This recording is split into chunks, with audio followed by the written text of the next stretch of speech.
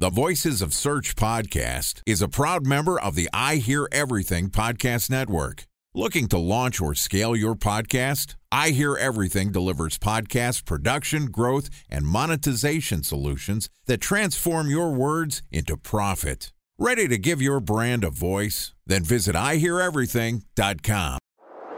Bridge toll, California, customer service number. Highway miles to the gallon, Ford Focus. Thailand cave rescue operation. What is Schema F? Best wine bars in San Carlos, California. Best Western hotels. How old is Ronaldo? What happened with Big Brother? What's a good engagement? How long before a wedding should I send out How many save the games dates? are in the first series? Use IMAP NBA to check playoffs. email on other email clients. Identify fonts from Where to find We were the 4 best years out. Habit burgers.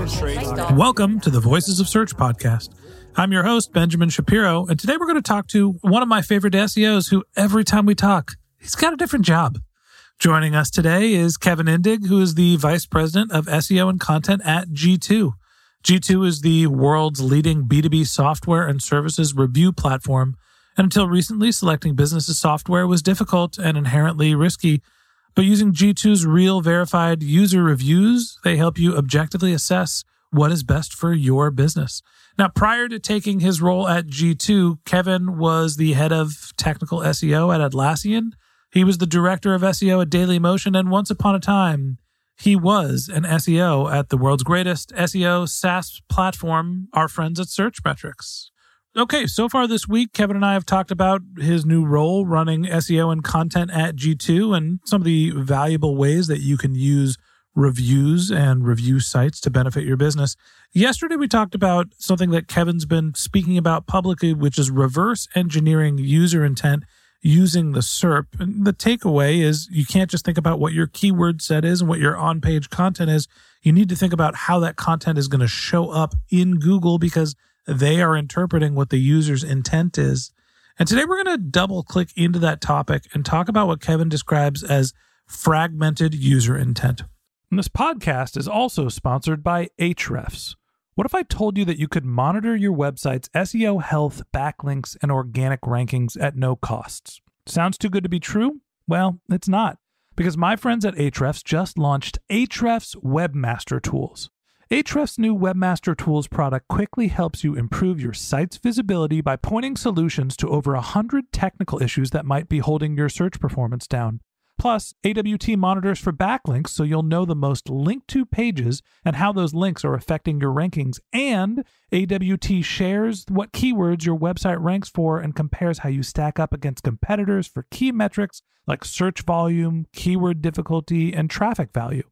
Look, monitoring your website used to require multiple expensive tools. And now, thanks to Ahrefs, that's not the case anymore because AWT will help you monitor your SEO health, backlinks, and keywords for free. And no, it's not one of those 14-day free trial offers. It's a powerful site audit tool that will keep working for you for free. So check out Ahrefs Webmaster Tools at ahrefs.com/AWT. That's ahrefs.com/AWT. Okay. Here's the last part of my conversation with Kevin Indig, VP of SEO and Content at G2. Kevin, welcome back to the Voices of Search podcast. Thank you. It's good to be on as always. I said I would ask you again, hey, are you still at G2? It's been 2 days. It's been 2 days. I'm still at G2. Hopefully one day SVP. You're the man of many great jobs. I hope you stay at G2 for a long time. They'd be lucky to have you. Thanks. I hope so too. Good. Yesterday, we talked about reverse engineering user intent and using the SERP to really understand what Google thinks the consumer's intent is and building content around that. And that's great if user intent is always very clear. But sometimes user intent isn't always a static thing. Talk to me about your concept of fragmented user intent. Yeah, you got it. So in yesterday's example, we talked about some very clear searches that indicate a very clear user intent, like, say, Miley Cyrus site cut photo or image or something like that. It's very clear to Google and for everybody else what people want in this case. However, when you just Google the word site cut, it is a very ambiguous query, meaning there are lots of possibilities of what people actually want in terms of what their search intent is or user intent is. The thing that we've been observing for a couple of years now is that Google shows different SERP features to make sure that it covers whatever need or whatever intent people have. And we call this fragmented intent. It's when Google shows different SERP features like, say, a local pack, a featured snippet, some shopping ads, and maybe an image carousel. It's very hard to then understand like what Google actually wants. And they do that to make sure, that first of all, they serve a lot of the different search intents. But second of all, they also iterate over time. Meaning the more people click on a local pack, for example, the more they will prefer to show that local pack and adjust their SERP features. It's very interesting because Gary Illyes from Google actually mentioned something like that last year in San Francisco at the Bay Area Search Meetup, where he mentioned that actually they look at tab clicks a lot to understand what they should show in universal search, meaning what SERP features they should show from Google Images or News. But he kind of, and like, take this as my interpretation of this, he kind of gave away that Google looks at clicks on some of these SERP features or tabs to indicate and understand what people actually want. So that's fragmented user intent. So that's great, but Google can create the never-ending SERP. How do we use that in SEO? That's a good question. And by the way, I'm currently writing a longer blog article about this and how to do this. It's not out yet, so you heard it here first. But the way that you can go about this is you can take a rank tracker like Searchmetrics, for example, and you can export all the SERP features for a query. And then you can cluster these SERP features according to different user intents. That's where you need a bit of a subjective measure, but I think it works out pretty well, at least in the couple of examples that I've ran through. And the way that it works is you would then, for example, say, okay, what does a user who sees a featured snippet want? It's very probably to learn or understand something, right? It's often more a bit of a shallow understanding, right? They might want to have a list or a quick description of something. What about review snippets, right? That's when probably a user wants to evaluate a product. And what about like an image carousel? That probably also falls more into learning something or seeing something or getting a tutorial, right? So we are able to classify different SERP features into different categories or different user intents. And then we can measure that for a query. So you could say, for example, hey, this keyword like sidecut shows 4 different SERP features, and 3 of those SERP features fall into the learn user intent. So there is a 75% chance that this fragmented user intent is actually geared towards a learned user intent. That is the whole kind of idea. And I tested that with a model a couple of times already and ran it through, and it comes out pretty well. There is a small fraction of keywords or queries that have such a fragmented user intent that it's not clear what Google wants in this case. But what I was also able to observe is that usually changes over time and trends towards a specific user intent. My takeaway here is that there's the notion of keyword maturity for Google, and that there are some times when Google has search results and they just don't really know what the user intent is, so they're going to put everything on the page. And they're going to look at the user behavior and understand what is clicked on, and that's going to help them modify the page over time. Time for a 1-minute break to hear from our sponsor, Previsible. So you're looking for SEO help, and you got a couple of options. You could start replying to spam from agencies that claim they can get you to rank number 1 on Google. You can pay an hourly rate for a consultant who will inevitably nickel and dime you with hourly charges. Or you can work with a cookie-cutter agency to quickly launch a strategy-less project with low success rate. None of those sound very good, now do they? Well, that's where Previsible's integrated consulting model comes in. Previsible draws from a collective 40 years of SEO and digital marketing experience to unlock your organic growth opportunities. They build custom solutions that combine strategy, technical expertise, content, and reporting to effectively operationalize SEO for your business. Previsible's 4-stage approach ensures that your SEO programs thrive by starting off with a strategy-first approach. Then they support you in your efforts to create quality content, help you identify technical issues, and most importantly, they'll work with your cross-functional teams to integrate your SEO strategies to make sure that your SEO budget actually drives results, not just your agency's bottom line. So join brands like Yelp, eBay, Canva, Atlassian, Square, all who rely on the SEO consultants at Previsible. For more information, go to previsible.io. That's Previsible, Previsible.io.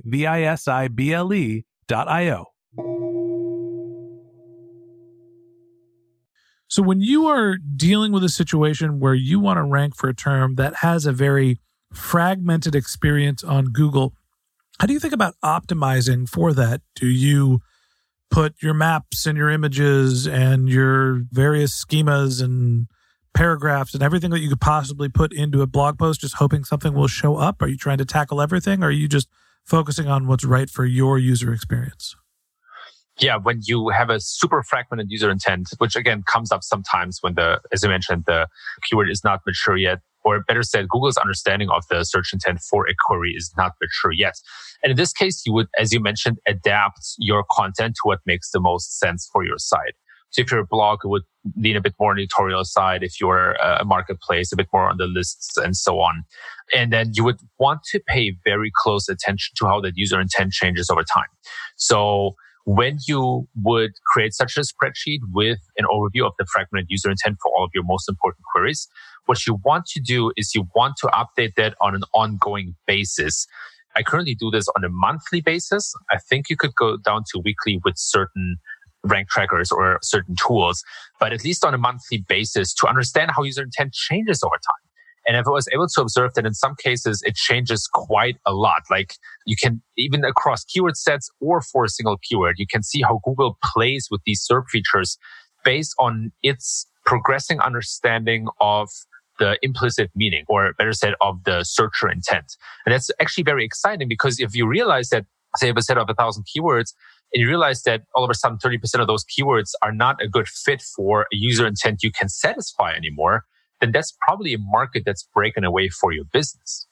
So my takeaway here is that you really have to stay true to your business, right? When you're working in a fragmented experience, you really have to understand what is going to be true to the end experience. It's going to end up driving the most conversions, right? And just use the content that you already have to try to optimize to reach as many people that are relevant to your audience. You can create more content. That's another learning or a lesson that I found from working on this model or developing this model. It does make a lot of sense to see, are images showing up or videos all of a sudden? And should that be a decision driver for me to invest more into videos? Tutorials are a perfect segue into that, where it might make sense to have written content, but I also see Google showing more and more videos. We can dive into the reasons for that, for a lot more queries, because a video is a much better format to learn something than a written text. I would say 99% of the cases. There might be exceptions, right?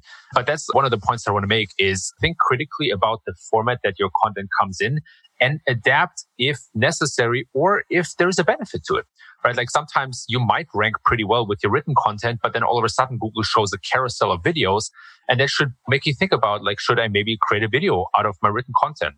Should I repurpose a lot of my content into different formats?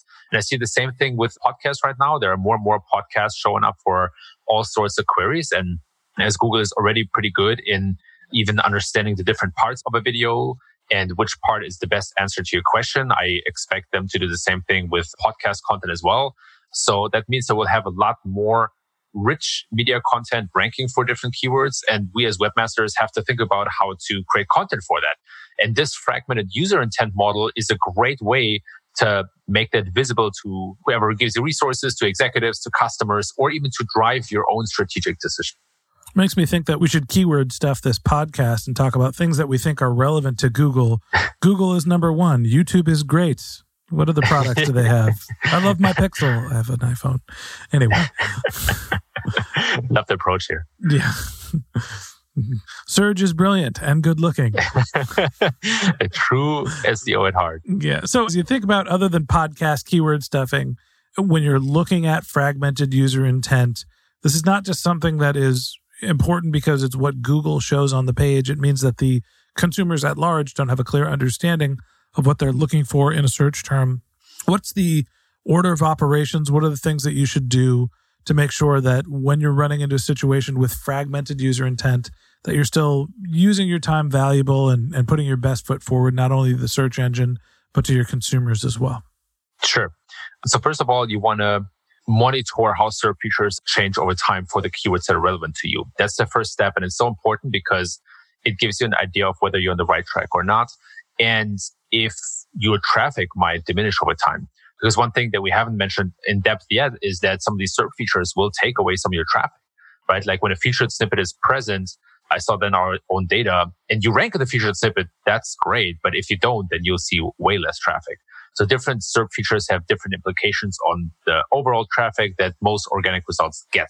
So first step, monitor that closely. And again, like you can use a tool like Searchmetrics or whatever rank tracker you prefer, because most of them by now show the different SERP features. Number two is you want to regularly export your keywords with SERP features and then classify the SERP features into the user intent that you think fits best. Or you can use my model. I'm publishing this blog article pretty soon with how I use it and how I understood it. And then the third case is you want to make sure that you repeat that every month at least, so that you understand how the search intent for the same keywords changes over time. And then as a fourth step, I would say you want to monitor your traffic closely and see if you get more or less traffic depending on whether Google shows more or fewer SERP features for your keywords. I think that the concept of search maturity and keeping an eye on what the keywords that you're trying to rank for and what the SERP features are is something that really tells you not only what Google thinks the intent, but really what your consumers are looking for, so you can bring the right search experience to them and deliver as much value as possible. Yeah.